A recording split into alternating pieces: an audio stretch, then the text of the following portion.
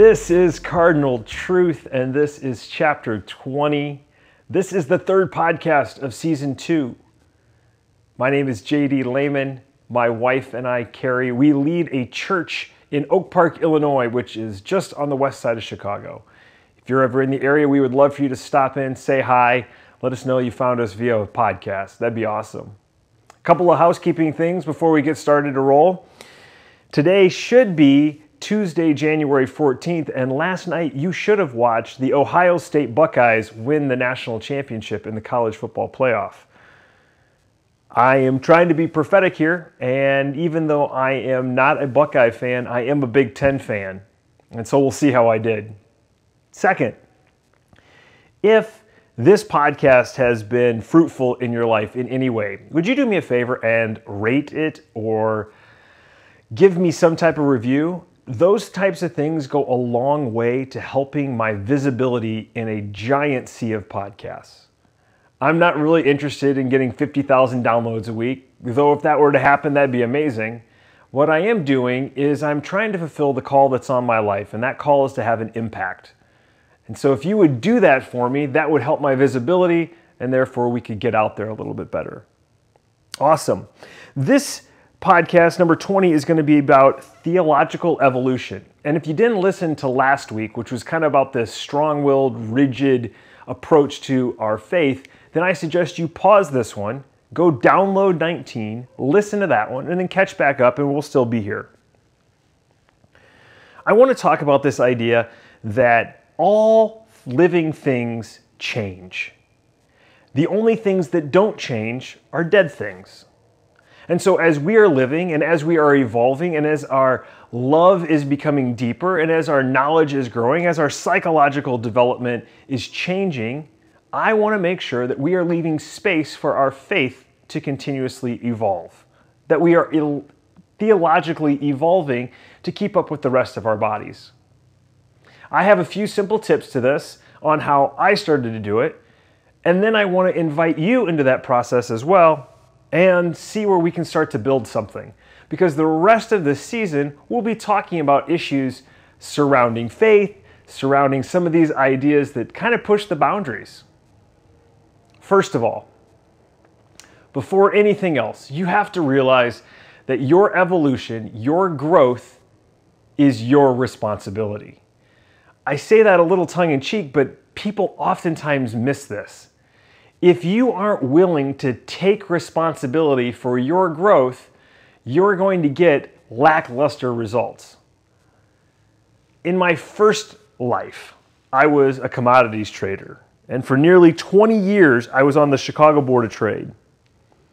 I did over 150 interviews for young guys, mostly young men like myself, who were anxious to get in there, cut their teeth, and make their millions. At one point, I was giving interviews for a buddy's firm just because I did a good job at screening people. And at the end of the interview, a couple of the kids would often ask, "Oh, okay, so what should I read? What book should I go and study up on so that you give me the job?" And I always gave them this book called Reminiscence of a Stock Operator. That's a really old book. It's about 100 years old. You can find it on Amazon. I think you can download the PDF for free now. It's so old. But in it, it tells the story of the protagonist, whose name is Jesse Livermore. And Jesse had a famous quote that always stuck with me, and it transfers not only from stock trading, but into life as well, especially into this theological realm.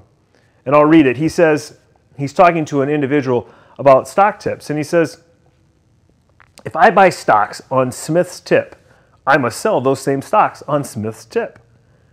I'm depending on him. Suppose Smith is away on holiday when the selling time comes around. A man must believe in himself and his judgment if he expects to make a living at this game. That is why I don't believe in tips." That was something that I always held to. You don't take a stock tip, you do your own research. You don't have somebody else's hearsay information, because even if it works out, are they going to be there to tell you when to get back out of the trade? The same is true in our faith. If you simply take the pastor's word for it, or you simply take your friend's word for it, or even, God forbid, you even just take your parents' word for it, and you don't do the work on your own, you don't do your due diligence in your own relationship with Christ, you'll end up being lost at sea. What happens if the pastor changes his opinion? What happens if he has a moral failure? What happens if something happens in your life that doesn't fit the predetermined box? Well, I'll tell you, if you've done some of your own research and you've done some of your own work, those issues, though complicated and messy as they might be, you might still be able to work the framework of them and to figure out how to get back in. If you haven't done the work, it shatters your box, and what oftentimes happens is you become disenfranchised with religion and you become angry at God. Two things that might be inevitable, but also realistically, I would love to have done the work ahead of time so that when those problems come up and when those emotions rise to the surface, I'll actually have something to combat them with. So first and foremost, you got to start doing your own work. In a later podcast, we're going to talk about what doing your own work looks like, but just for some very simple suggestions, find some books that you disagree with theologically and read them. Learn why you disagree with them. Read scripture. Listen to other people read scripture. Ask for opinions. Listen to people who don't think like you. Find friends that aren't of the same socioeconomic, same ethnicity, same background. Expand your borders. There's countless podcasts, hundreds of podcasts out there. There's great books. Explore some things and start to understand why you believe what you believe. Those are just some very basic things. Ask your pastor questions. Ask what they believe. Do you believe that same thing? It's okay to disagree, as long as you stay in the room together and continue to work on your relationship with Christ. Okay, number one, it is a participation sport. You must take responsibility for your own growth. Second, listening is not hearing. When you start to find voices around you that sound different, listening to them is simply acknowledging that there is noise coming out of their mouth and that nothing is really impacting you. Hearing them is listening to their heart, listening to the genesis behind the words, trying to understand and sympathize and empathize, trying to match equations, trying to figure out what it is that they're talking about so that you can internalize it, so that there can be some type of synergy between the two of you. You have to always have an approach that other people have good intentions and good things for you. You have to create a dynamic environment around you where you're allowing growth, but you're allowing people to start to speak into you. Now, some of you are probably throwing up the red flags saying, listen, what if that person deceives me? What if they actually believe something that's not in the Bible? What if? And what if you do too? Like, that's the silliest question ever.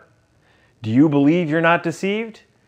One of my former teachers and instructors in life always would say, deception is a funny thing because you don't know you're being deceived. Okay, so we got to take input from other people. We got to find people that we love, people that we trust, people that we respect, people that challenge the way we think, and we got to start to take input. This is not a freelance operation to destroy the foundations of your faith. This is an opportunity to add an addition onto your faith and to increase the footprint of your foundation, to cover more territory, to be more inclusive, to have more ideas, to understand better. If your theology is going to evolve, it needs to have new nutrients. It needs to have new inputs. Plants don't grow without sunlight. I guess there's probably a joke there with S-O-N and S-U-N, but you need new sunlight in areas of your life that might not have had any growth recently. Finally, so let me recap. First of all, it's your responsibility. Second, you need to listen and get good inputs. And third, you need to spend some time in prayer. Prayer is one of these things that has been a constant in my life. When you take issues to Christ, you should not only pray with your mouth and give him what is going on in your life, you need to sit there and listen for the response. So many times, and I harp on this all the time, so many times we just blaze forward and never listen.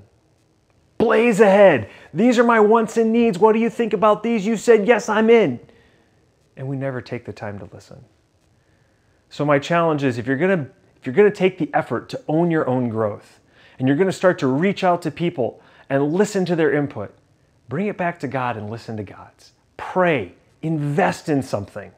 Invest in that time where you sit and meditate with the Most High. And remember that once this ball starts rolling, it'll only be in hindsight that you look back and you see that goodness and mercy were following you all the days of your life. Thanks for listening to this podcast. If you enjoyed, please rate us and subscribe. All of the music was created and produced by Hello Wonder Music.